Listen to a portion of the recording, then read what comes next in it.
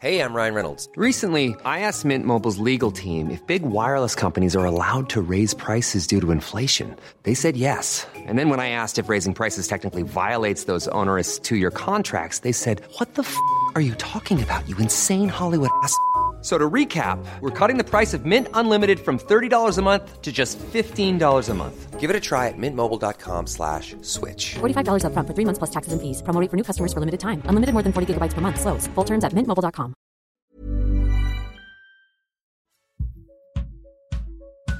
Du lyssnar på podden Vad vi pratar om när vi pratar om böcker. Vill ni veta mer om oss och böckerna vi pratar om, så kolla in vår hemsida vadvipratarom.se.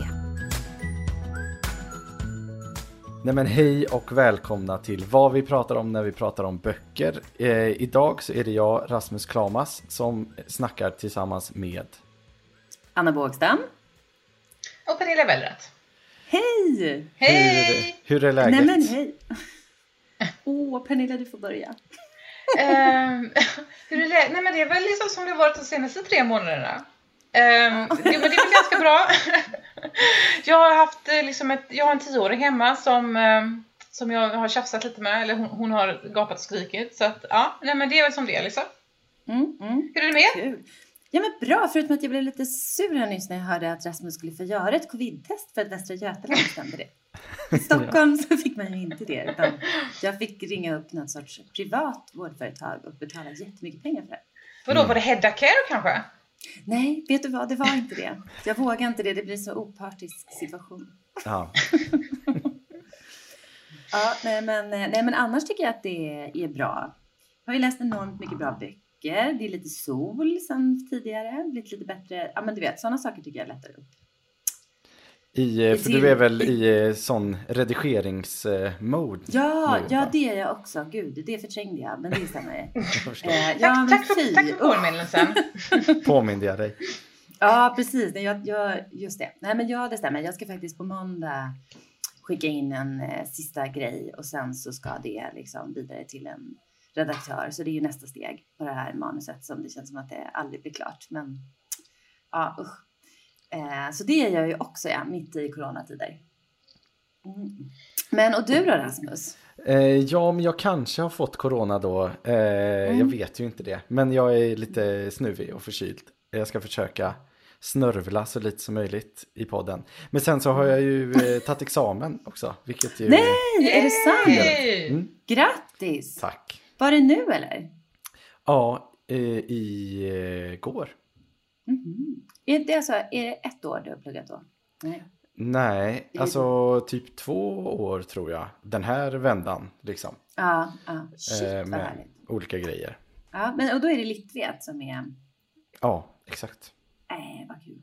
Ja, vad roligt. Superkul. så det är ju härligt att komma ut i arbetslivet i coronatider, det får man säga. Ja, exakt. Det får man säga. Det tycker jag är bra. När bokbranschen bara liksom törstar efter kompetens. De skriker efter dig. Verkligen. Blivit nerringd här under dagen. Ja, men jag förstår det. Och det är jag som ringer hela tiden. Ja. Jag har inget att göra på jobbet. Ja, nej, men grattis till examen ju. Ja, tack. Ja, grattis. Tack. Men hörni, vi har ju en bok att prata om idag. Samlade verk av Lydia Sandgren. Denna omtalade och väldigt tjocka bok. Och Pernilla, du har ju valt ut ett litet stycke att läsa. Precis. Jag börjar läsa och så får vi prata om vad jag har läst sen. Kanon. Medan resten av klasslistan lästes upp steg besvikelsen i honom. De personer han skulle tillbringa de följande 3 åren med uppvisade samtliga välfönat hår och strukna skjortkragar vikta över V-ringade jumprar. Vid bänken bredvid satt visserligen en ganska snygg tjej med skidbacksnäsa och tunga ögonlock som förlänade henne ett drömskt, dåsigt utseende. Som vitt Martin kunde avgöra var hon den av hans framtida klasskamrater som bäst motsvarade hans vaga bild av en flicka som mötte honom utanför skolan. Kanske en kylig septembermorgon. En sådan när det fortfarande var varmt mitt på dagen och träden sprakade i rött och gult. I alla fall. Där kom hon gående med böcker i skinnband, varsamt tryckta mot sitt bröst. Hon vinkade. Hon märkte att han tittade på honom och log snabbt. Han log tillbaka. Han hade för sig att hon svarade med namnet Kristin. Sen sa fröken Gullberg, von Becker, Gustav och en kille på raden näst längst fram vägde på stolen och sa: det är bara Becker. Rösten var hes och lågmäld. Martin kunde bara se dess innehavare bakifrån. Han var helt klädd i svart, jeans, t-shirt, oknutna basketkängor. Över stolsryggen hängde en mörkblå militärrock. Armarna var bleka, armbågarna knotiga. Sådär! Fint ju, och fint att du läste på härlig göteborgska som var så bra. Ja, precis. Det gjorde ju faktiskt inte upp. Ja, precis. Jag tänkte på uppläsaren. Om man har lyssnat lite. Ja, men precis. Men uppläsaren gjorde ju faktiskt inte det. Tänkte ni på det? Nu ska vi inte hoppa rakt in i det, men... Nej, men det kan vi verkligen prata om sen. Ja, det kan vi prata om sen. Men ska vi inte börja prata lite om vad boken handlar om? Och vad det var för stycke du läste nu och vad man kom in på? För här var ju liksom när... man kan säga att huvudpersonen i boken är Martin Berg. Och Martin Berg är under största delen av boken en vuxen man. Han är förläggare på förlaget Berg och Andrén. Och här var när han börjar skolan och det är första gången han träffar sin blivande livskamrat, eller på att säga, men närmsta vän Gustav. Och Gustav Becker är ju då en person som han i den här skolan, som är en liten snobbskola i Göteborg, känner en omedelbar samhörighet med. De två är ju liksom delar syn på tillvaron, kan man säga. Och Gustav kommer från en redarfamilj, men är liksom en konstnärssjäl, en ganska skör sådan. Och de finner varandra omedelbart. Och sen är ju den här boken handlar om Martin och Gustav och deras vänskap i stor utsträckning. Och sen är det ju liksom, hoppar ju boken fram och tillbaka i historien. Ibland är det intervjuer med Martin och så. Och då får man reda på att Martin har 2 barn som heter Elis och Rakel. Och att deras mamma Cecilia har försvunnit under mystiska omständigheter. Och sen finns det liksom, i boken finns det ju en del andra perspektiv. Ett av dem är Rakel, alltså dottern, som man också får följa. Alltså det var ju väldigt, väldigt kort om handlingen i en väldigt lång bok. Men vill ni fylla på något där, tycker ni? Man kan väl säga att Gustav blir liksom en väldigt känd konstnär.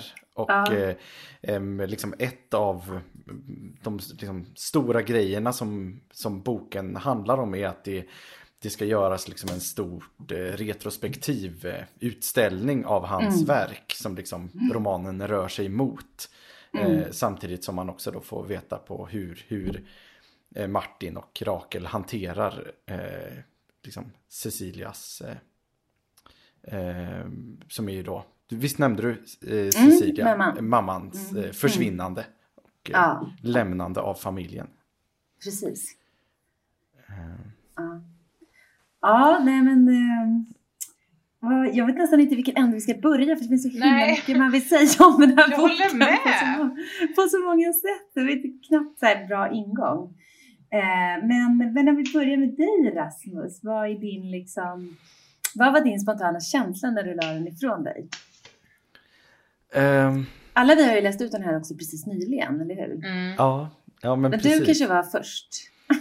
Ja, men jag tror att jag var först. Men det var ändå kanske bara någon vecka sedan eller så. Nej, men det var liksom en känsla av, som ni vet när man har läst en sån där himla bra bok, att man liksom inte vill lämna den där världen på något sätt.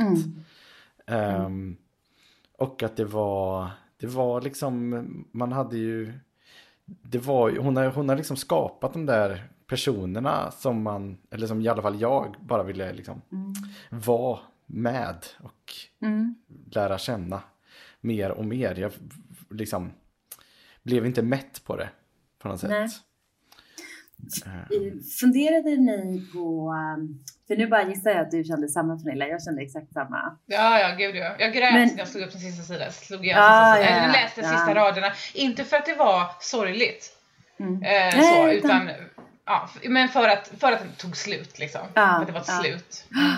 Och så funderade jag så mycket på varför de är så tilldragande i någon mening. Så här, varför man vill följa dem och varför...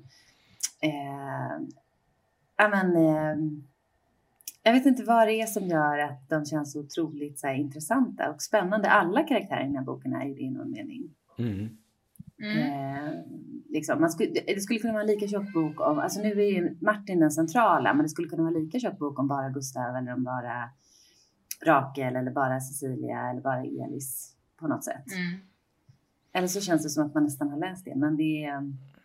Men alltså, jag vet att jag har hört att några tycker att så här, men den var lite för lång. Men jag tycker att det var för kort. Jag liksom hade tagit 300 sidor till minst. Ja, nej, men alltså inga problem liksom. Ja, nej, men jag kan tänka mig så här Cecilias bok eller Gustavs bok. Att det liksom kommer en för varje person. Absolut. Men nej, men för man tänker så här, är det deras liksom liv som beskrivs? De är ju ganska... alla de här personerna gör ju egentligen... alltså de gör ju det de vill. Eller de satsar ju i alla fall Gustav och Cecilia satsar ju på sina drömmar. Eller gör det de vill med livet, så att säga. Martin också ju i någon mening. Även om han inte verkar så nöjd med sin tillvaro. Nej. Jag kan bara säga så här, förlåt. Jag fick precis ett mess från en kompis som skrev så här: nu har jag läst ut den, jag saknar den redan. Så att vi inte är ensamma om det här liksom. Nej, precis. Det måste ju vara känslan. Alltså, jag förstår inte hur man kan läsa den här och inte ha den känslan. Nej. Fast när ni säger så här, när vi pratar om liksom varför man känner så här, om karaktärerna, att man liksom tycker om dem så mycket. Tror du inte att det handlar om miljön mycket också då? Att det handlar om skrivande, läsande, liksom, det är en kulturell, härlig, lite indie, alltså lite alternativ sådär miljö. Jag menar, tänk om det utspelar sig på Handels. Hade det varit lika härligt då? Ja, nej men precis. Och undrar om det är för att alla vi är personer som är intresserade av litteratur och skriva. Alltså, det kanske också bygger på att man har det intresset. Jag tyckte att det var så här fantastiskt att det är så mycket underbara referenser och så roligt språk. Och att hela boken är fylld med liksom... men jag vet att du, Rasmus, sa ju så här, men är det en bildningsroman liksom, men den är ju verkligen alltså det är mycket liksom added value, brukar jag tänka, men att det liksom, det är så himla mycket extra kött på benen inom alla områden, så att säga, om man är intresserad av kultur. Det är boken bara fylld med, och den är ju otroligt så här, det är väldigt bra beskrivet, alltså just såna här konstnärstyper och nästan så här klichéartade livsstilsgrejer som ändå på ett väldigt roligt sätt är beskrivna liksom. Men det blir ju aldrig klyschigt, eftersom det är sån liksom glimten i ögat och varm blick på alla de här människorna. Så att jag tänkte också det, att det är ju som att Gustav är ju lite av en konstnärsklyscha. Och så Elis blir ju verkligen som en klyscha när han börjar liksom återupptäcka liksom så här gammal musik. Och där tänkte jag på P.O. Jag vet inte om ni tänkte på P.O. men jag tänkte på P.O. Ja, nej, men alltså det går ju inte att läsa den här boken utan att tänka på P.O. Vilket jag känner att alla har mässat, eller jag har i alla fall mässat P.O. om det. Som kommer läsa den och snart, jag vet inte, hoppas att han tar säkert det på ett bra sätt. Ja, det får hoppas. Men just för jag vet att jag mässade dig, Anna, och sa så här: jag tänker på P.O. när jag läser om Martin. Och då sa du, jag med. Och sen så kom jag på att, men jag tänker på P.O. när jag läser om Gustav också. Och Elis. Så att han är alla. Ja. Han är alla. Och då blev det som att vi bara sitter och tänker på P.O. Det är jättekonstigt. Nej, så är det inte. Förlåt. Men och även så här, för jag tänker, om man är intresserad av så här, förläggare Martin Berg och skildringen av det här förlaget, och när han beskriver så här författarskap och skrivkramp, och han vill ju skriva den stora livsstilsromanen och går ju igenom också så här, det är väldigt meta i någon mening, så här, skrivprocessen och varför det inte funkar eller vad som funkar eller så där.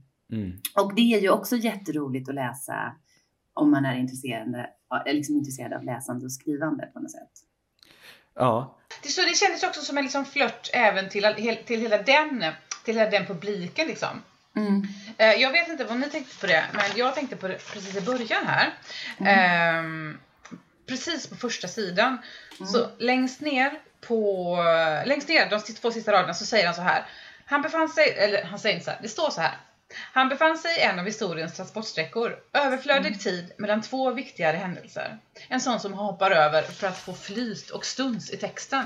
Ingenting att göra för att vänta. Och så är det lite grann om man ska stryka och hålla på sådär. Och då, jag vet inte vad du tänkte på det, Anna, men det är sån typisk skrivgrej liksom.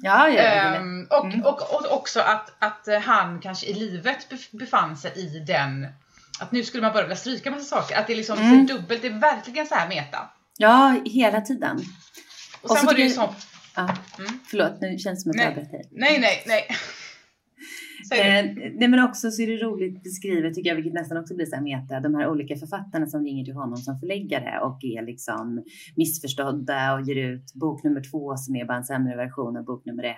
Och det är mycket så här väldigt roliga liksom porträtt eller vad man ska säga. Ja, men det är spännande för att hon använder ju väldigt mycket såna här liksom så här roliga stereotypa bilder av de här. Och jag tänker att om den här boken hade varit 200 sidor, då hade de ju stannat där, de där personerna. Eller så här, då tror jag inte att man hade köpt de här människorna. Men nu börjar hon där genom att beskriva Martins kris, att han tränar ihjäl sig på Hagabadet. Och just det.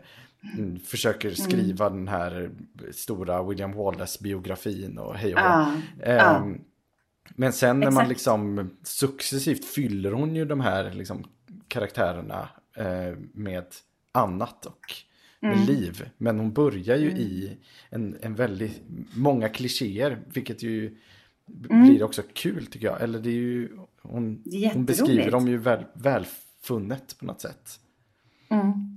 Även om de är liksom också slitna. Men jag tycker ändå att hon lyckas formulera det på något sätt som känns ändå liksom inte trött i alla fall. Nej, men verkligen inte. Alltså jag tycker att jag tycker vi måste prata lite om det. Men det är sånt fantastiskt språk genom hela boken. Det är väldigt sällan jag tänker så. Men det är liksom en total fröjd liksom, utan att det låter töntigt. Och det är som att varenda mening innehåller något snirkligt och lite roligt som gör att det blir liksom väldigt mycket humor. För att egentligen så är det en ganska sentimental skildring. Men man sitter ju och ler hela tiden när man läser för att det också är liksom så finurligt roligt uttryckt på något sätt. Och jag tänkte så här, medan jag läste fotade jag av delar så här och tänkte det här måste jag spara eller det här måste jag liksom. Men som en så här typisk beskrivning av en person i den här boken så är det Martin som är på, alltså det här är nog om det är 25-årsfesten på förlaget Berg och Andrén och att det kommer massa liksom, och då för övrigt en detalj är ju att det är alltid rolig blandning när det är liksom riktiga kändisar som också beskrivs bland hennes påhittade karaktärer på den här förlagsfesten liksom. Och då är det Rakels perspektiv och Rakel som betraktar sin pappa Martin Berg då på förlagsfesten och det beskrivs i boken som då liksom en bit bort stod pappa och pratade med en kvinna som såg ut som den sortens romankaraktär som glömmer av att äta och livnär sig på gröna äpplen en hel bok igenom. Hon gick en lång omväg runt om och fann sin bror hängande i ett hörn där han bläddrade i utställningskatalogen med skeptisk min, bla bla bla liksom. Alltså det är väldigt mycket såna här finurliga, roliga små sätt att beskriva personer i boken och det blir meta nästan där på något sätt. Nej, men hon gör ju så ganska mycket hela tiden.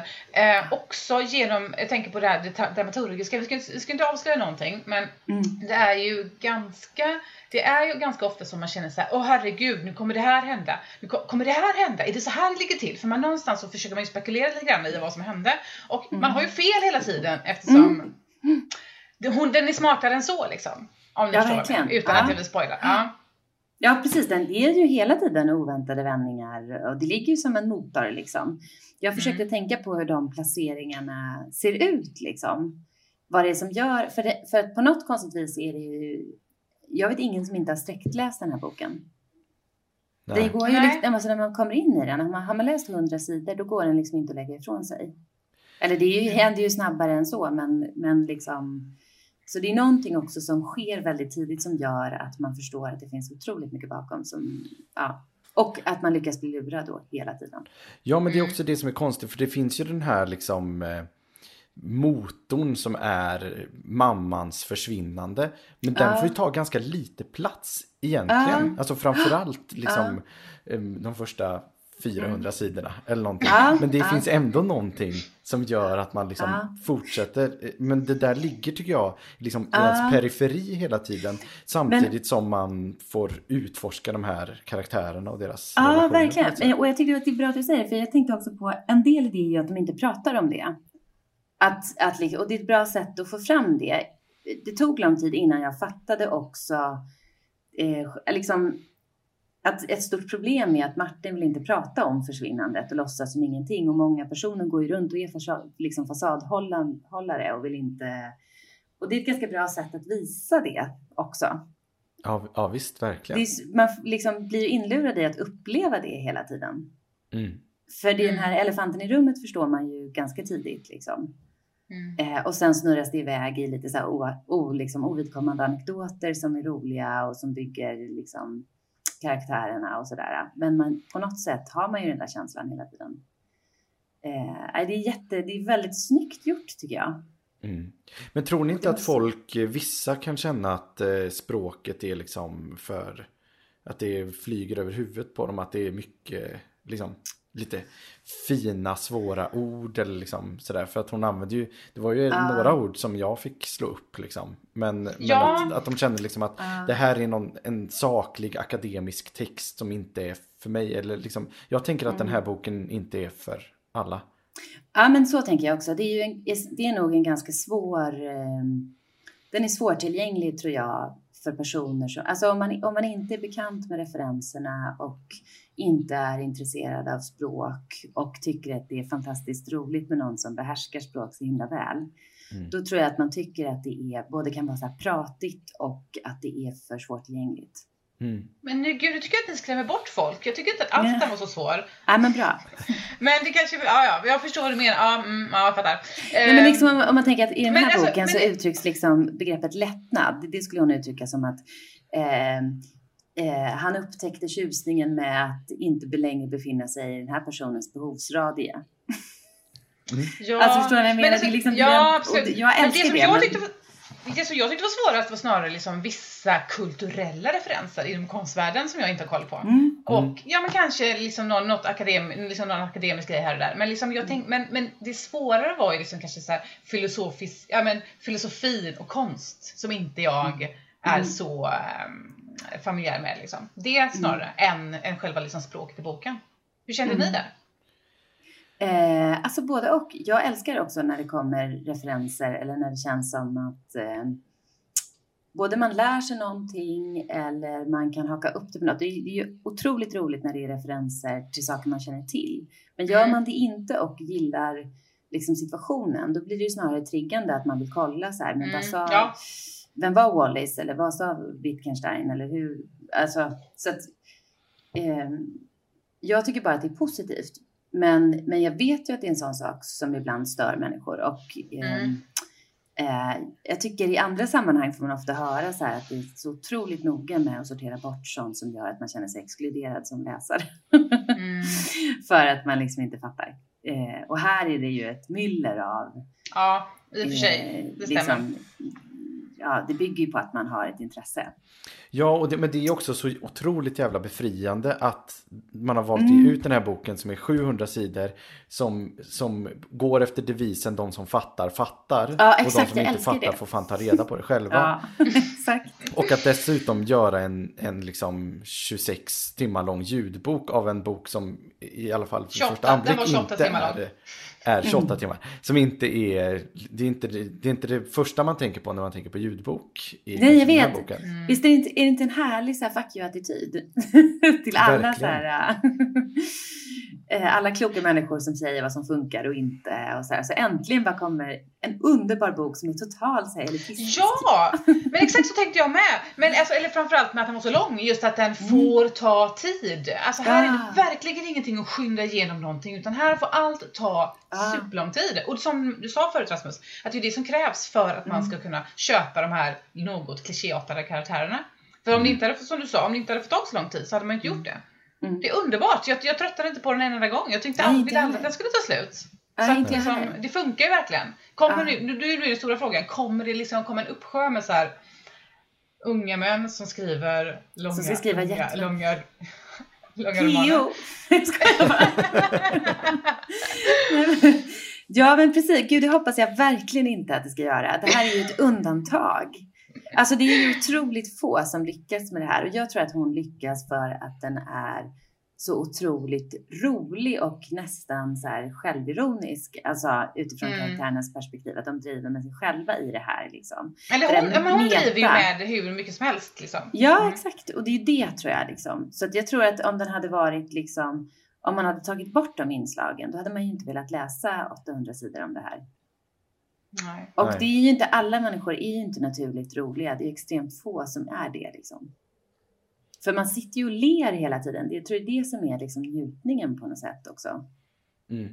Ja men verkligen. Det finns ju någon grej som är genom hela den här boken. Att ju karaktärerna iakttar varandra ju. Och att få liksom sitta bakom deras ögon och på något sätt se hur de ser världen. Liksom med ett lite så cyniskt och korthugget sätt. Det är ganska kul. Men jag måste också bara säga det vi nämnde i början om ljudboken. Alltså Ludvig Josefsson som då har läst in den här boken, han är jättebra. Men hur kan man välja en stockholmare till en bok där Göteborg är en alltså Göteborg är ju huvudperson i den här boken, delvis. Och för mig är det speciellt också eftersom Sandgren beskriver hur Martin har en sån utpräglad göteborgska och att han säger det med en stockholmska. Det är helt obegripligt hur förlaget kan göra det. Jag fattar. Jag har i de delar jag har lyssnat på boken så har jag tyckt att inläsningen har varit fantastisk. Men det är ju för att jag kanske då inte är från Göteborg. Nej men vet du vad, jag tänkte faktiskt inte heller riktigt på det så. Jag var inte så upprörd. Jag tänkte så här, jaha. Men sen så var han så himla bra. Han är så fruktansvärt bra. Han är jättebra. Han läser det som det är i ens huvud när man själv läser det. På något sätt. Förutom att det då ska vara göteborgska såklart. Men då funderar jag på, tror ni att det kanske är så att det fanns ingen som pratade göteborgska som läste så bra just det här? Men det, Jakob Eklund? Det kanske har blivit... Det var skönt. Jag vågar inte ens kommentera det. Och Sven Wollter går ju inte för han förekommer ju själv i boken. Ja, just det. Men det har varit lite jobbigt att lyssna 28 timmar på Sven Wollter. Ja, det hade absolut. Alltså på riktigt är det ju extremt få man vill lyssna på i 28 timmar. Ja, han är ju en av de få. Men han är fantastisk. Men för alltså, mig blev det jättekrock bara. Ja, men jag förstår det. Men var det något ni inte gillade då? Nu har vi liksom bara så här älskat den så himla mycket. Var det något som inte var så bra? Jag önskar att jag hade kunnat hacka på någonting. För att den bryter ju mot liksom alla möjliga... alltså du vet, man tänker så här... Vad skulle Alex säga om dramaturgin här? Alltså det är många liksom... eventuella regler man tror att man har lärt sig som den absolut inte följer. Och även liksom kring perspektiven. Att det är inte lika mycket av varje perspektiv. Och det finns ett perspektiv som jag inte kommer att berätta om nu. För det kanske spoilar. Men det är med i liksom bara en väldigt kort stund. Och det är enda gången man träffar det perspektivet. Och det är liksom utanför kretsen på något sätt. Och det finns ju ett perspektiv som inte är med. Ja, precis. Och som verkligen inte är med. Eller två perspektiv som är ganska stora som inte är med. Ja, precis. Och det måste ju vara medvetna val. Och vi kan ju nästan inte säga det, va? Eller? För jag blir så svårt att veta vad man förstår här. Men och sen så är det så här, det kan man ju säga att det är liksom... det är mycket tillbakablickar. Det är lite fragmentariskt ibland. Ibland är det liksom en intervjusituation med Martin Berg. Där han går tillbaka och så blir det liksom tillbakablick. Och sen ligger ju dottern Rakel mer i nutid liksom på något sätt. Och sådär. Och det där är ju varvat på ett jättesnyggt sätt. Jag tänkte jättemycket på så här, är det medvetet eller har det bara blivit så här? Eller har hon, som man tänker sig Martin Berg, kommit in till förlaget och bara, här är en jättestor samling papper, kan ni sen sortera upp det här? till samlade verk. Men eller hur är det liksom, hur är tanken så här? För och egentligen i vanliga fall så brukar jag få panik när det känns som att det inte finns en tydlig struktur och att man vet vart boken är på väg. Alltså någon som kan hålla på så tycker jag ibland blir Stephen King, där man bara oj, nu kändes det som att kontrollen är borta och så bara hittas det på efterhand liksom. Här har jag aldrig den känslan. Så det är ju kontrollerat trots att det känns så otroligt så här kaleidoskopigt. Ja, men jag tyckte att den här grejen den gav mig inte så mycket. Men alltså jag har en kompis som frågade mig så, vad fan är det med för? Och jag har en spaning på det. Så vi kanske kan ta sen, jag vet inte. Vi ska ju faktiskt göra spoileravsnitt också av den här. Där vi kommer prata om extra, men spara den till spoiler. Extra juicy details. Ja, exakt. Men för det vi kan säga om det innan vi släpper det är ju att det är liksom en intervju då med Martin Berg som är innan varje tillbakablick kan man säga. Och jag tyckte att det inte behövdes. Men jag är nyfiken på din spaning, Pernilla. Sen är det så jävla behövd, det vet jag inte. Men, Jag måste bara säga, jag gillade intervjugrejen. Jag gillade att han svarar på frågor som bara, vad är skrivkramp, varför skriver man, vad är författarskap, vad är liksom... Jag tyckte det var roligt. Ja, men vad bra. Och givande. En annan sak då, om vi ska klaga lite, eller om jag ska klaga lite. Ja, du är gnällig, ja. Gnäll. Jag tycker att karaktären Fredrike, som vi inte har pratat om alls, men som är en person som Gustav och Martin träffar när de är i Danmark, och som sen också blir en vän som man förstår återkommer, hon kommer att hälsa på i Göteborg och sådär. Men hon är ju med otroligt lite i boken.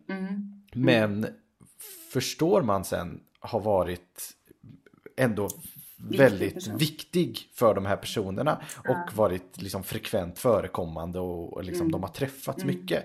Och det kände jag så här, om man skulle få önska så skulle den ju kunna få vara 100 sidor till och så kunde hon ha fått vara med lite mer. Ja. Tycker jag. Hon är för övrigt tycker jag intressant för att Martin och Gustav då, när de är liksom väldigt unga och de ska satsa på konst och de ska resa till Frankrike och bo i Gustavs mormors hus i Antibes och sådär. Då mellanlandar de ju hos henne i Köpenhamn och de är kanske i så här 25-årsåldern och hon är liksom 30 plus. Så det är ett väldigt intressant vänskap med henne, för hon är ju liksom en vuxen. Och de är liksom två spjuvrar, eller vad säga. Och då tänker man så här, vad såg hon hos dem liksom? För att hon har ju då, när de träffas första gången och blir vänner, då har hon egentligen först tänkt skaffa sig en karriär som liksom dokumentärfilmare och så här, men insett att det här går åt helvete och jag kan inte leva på det, så jag får försörja mig på något annat. Och kommit till någon sorts här vuxenbesvikelse när man bara, det där livet är tröttsamt, jag har redan levt allt det där och jag tycker inte det är tufft längre och så här. Och ändå vill hon ju på något sätt ha en vänskap med dem. Som jag skulle vilja gräva i, så här, vad den liksom handlar om från hennes sida. Ja, verkligen. Och det är inte heller någon... Det är bara, nu bara kommer jag bort lite här, men en sak som jag tycker är himla fint är att den här boken också fokuserar jättemycket på vänskapsrelationer och vänskapsrelationer mellan egentligen alla karaktärer i boken på något sätt. Och det är vänskapsrelationer som inte är så typiskt skildrade i litteraturen. I alla fall inte...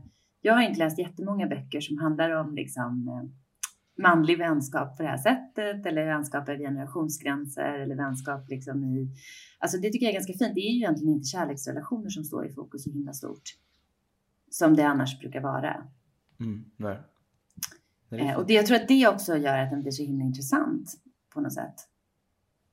Men en sak som jag då, om jag ska gnälla på någonting, så kan jag tycka att karaktärerna var lite för trevliga. Att de hade liksom inga superdåliga sidor allihopa. Tyckte du? Ja. Nej men okej, Cecilia drar, det är ju liksom rätt jobbig. Men alltså, i och med att man får vara i dem så mycket, så jag hade i alla fall supermycket sympatier för alla ungefär hela tiden. Ja, men jag också. Och då så just därför menar jag att liksom, det var inte någon som har tyckt så här, liksom att men det här var ju ingen trevlig person. Utan alla var ju trevliga personer. Tror inte du att det är att de är så här alltså att de är komplext skildrade? Man bara tänker sig egentligen liksom, det kan väl inte spoila, men liksom Gustav är ju också ett ganska stort ego i någon mening. Och har ju... Ja, jag gör ju rätt mycket som man vill och liksom så här kommer och går och... En total fuck up ju på vissa plan. Alltså han absolut. Verkligen... Ja, men det var ju inte så tydligt. Vi kanske ska prata om det för mycket så mycket, men det var ju inte så tydligt heller. Ja, men jag vill lämna det. Men här i vissa avseenden är de ju as också allihopa. Fast man köper ju det för att man... Ja, men jag älskade dem ändå. Jag älskade dem. Jag också. Jag vet, men jag vill inte leva med någon av dem. Fast jag vill ju ändå bara vara där hela tiden. Det är ju konstigt. På något sätt liksom. Nej, men om jag ska försöka hitta någonting att klaga på då. Så är det att jag tänkte på att det här förlaget då, Berg och Andrén, som egentligen från början så är det ju 3 killkompisar, Gustav, Martin och Per.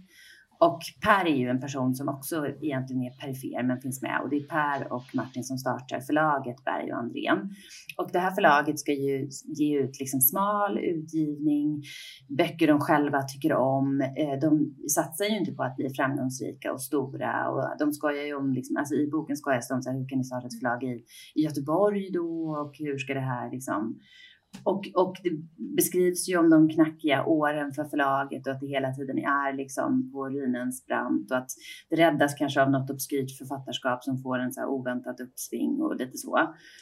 Men så kombination med det är ju ändå att Martin är liksom ensamstående, han ska gå på dyra gym, de har ju ett ganska så här... uteliv med liksom champagne på krogen och resor och liksom ibland tänker jag så här, hur går den ekonomin ihop för Martin? Men vet du vad, det tänkte faktiskt jag också, för att de bor väldigt fint och det är ju ganska mycket liksom kulturell en viss klass liksom. Ja, och då blir det ju lite så här som i Bonusfamiljen, alltså tv-programmet Bonusfamiljen, när de bor i ett så här sekelskifteshus i Sundbyberg liksom. Där kan man inte bo om man är lärare och någon målar för att det är ingen som har råd med det. Eller som Sex and the City, att liksom Carrie Bradshaw kan inte leva det livet om hon skriver en krönika i veckan. Utan det blev något fel. Och det är väl mitt enda lilla... klagomål höll jag på att säga. Att, sen tycker jag ändå att det är så här ganska väl beskrivet den allmänna så här livskampen om att klara av tillvaron, att det är liksom ganska kämpigt och så. Men det stämmer ju inte med ekonomin liksom.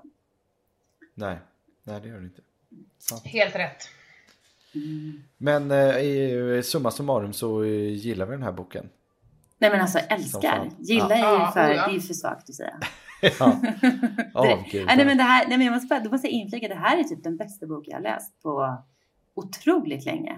Eller det kanske är, det kommer ju länge sitta kvar som en av de bästa böckerna. Ja, men då ändå så var det ju inte så där rafflande liksom, utan det var ju som vi har sagt nu liksom en vad har vi sagt att det är? Jag har glömt av att det var väldigt lugnt, man vill bara stanna kvar. Nej men alltså, den är ju liksom lågintensivt briljant. Den är liksom puttrar på men ja, men den puttrar ju på hela tiden för det är liksom inga stora, jo det är ju vändningar, men det är liksom inga så här omvälvande stora känslor.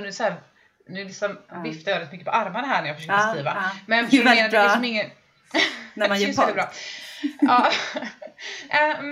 Men ni förstår vad jag menar. Det är liksom inte de här men det är kanske det som är så bra också, att den ligger, det är så mycket mellan raderna hela tiden och liksom det här som man inte riktigt sägs och som exakt. Nej, men det är ju fantastiskt att hon lyckas utan att slå på den stora trumman. Alltså om man pratar om Ett litet liv till exempel, som jag också tyckte om jättemycket, så handlar ju den om hjärta och smärta och trauman och jättehemska saker. Och liksom verkligen är på gränsen till liksom bombastisk. Men medan den här verkligen beskriver en vardag fast på ett så jävla briljant sätt bara. Men jag har inte läst Ett litet liv för att jag är rädd för att den är precis så där bombastisk och tror att jag inte skulle tycka om den, så att jag har inte läst den. Men tror ni att man kan gilla båda de här böckerna? Det kan man uppenbarligen eftersom du gör det, Rasmus.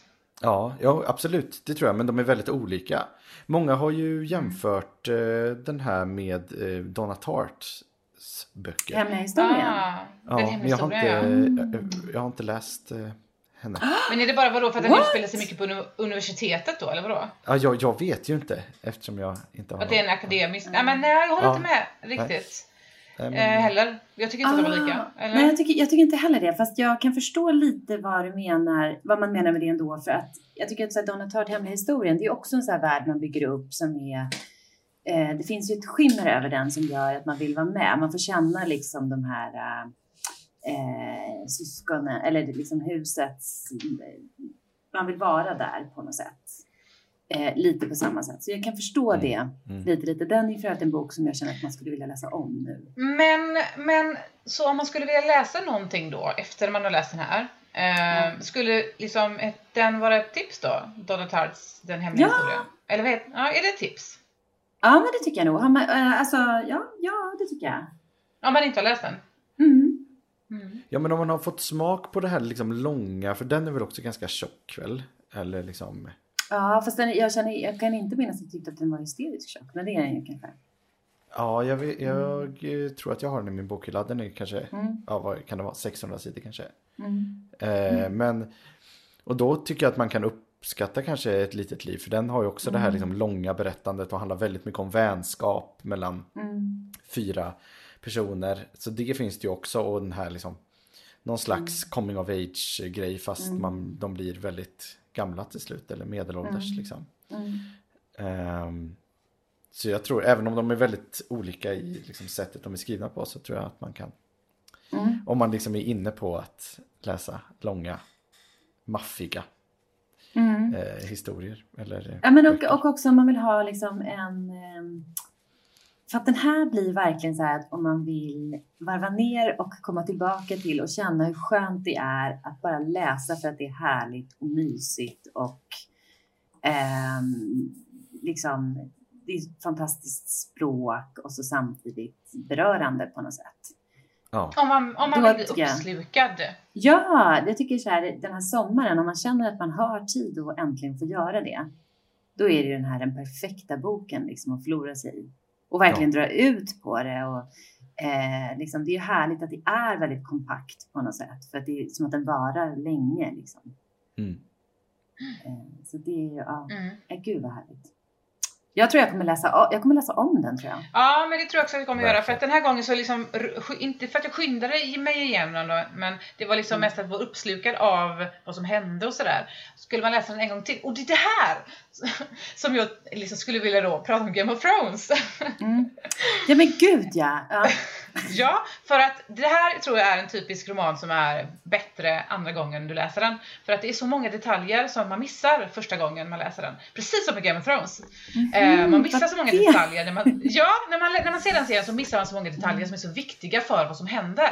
Att när man tittar på den igen så blir den ännu bättre för att man förstår. Och då blir den ännu bättre. Så att när du läser den här nästa gång, då kommer man upptäcka de här små detaljerna om Cecilias försvinnande. Lite olika detaljer som hon placerar ut. Eller planterar ut.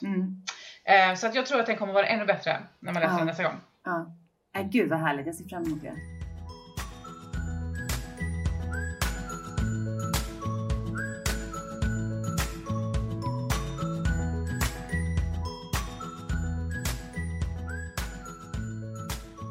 Ja, hörni, vad ska man läsa nu när man har läst det här maffiaverket då?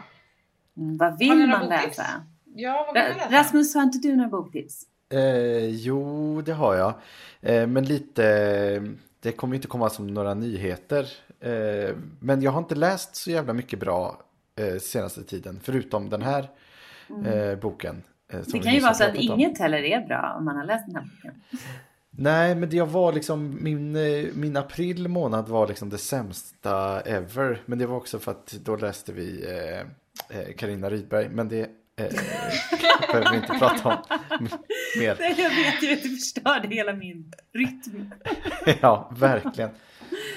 Så jag håller fortfarande på att ta mig upp från den dynghögen. Men i alla fall, jag har äntligen fått för mig att läsa Jarden av Christian Lundberg. Har ni läst den? Nej. Jag har börjat på den, men så hände något. Ja. Hände något som att du inte tyckte om den? Eller? Nej, men jag vet inte. Nej, det var nog bara att jag var inte liksom på rätt humör. Jag fattar. Jag har fortfarande liksom så här tanken att jag ska läsa den. Eller? Ja, jag tycker att den är skitbra. Cool. Den är ju till skillnad från samlade verk pissekort. Så det kanske är om man liksom känner att man vill ha något lite snabbläst nu. Det är ju, tror jag, en liksom självbiografisk bok som handlar om honom när han liksom förlorade allt och behövde börja jobba på Yarden i Malmö med att flytta bilar och tvätta bilar och liksom bli en riktig arbetare.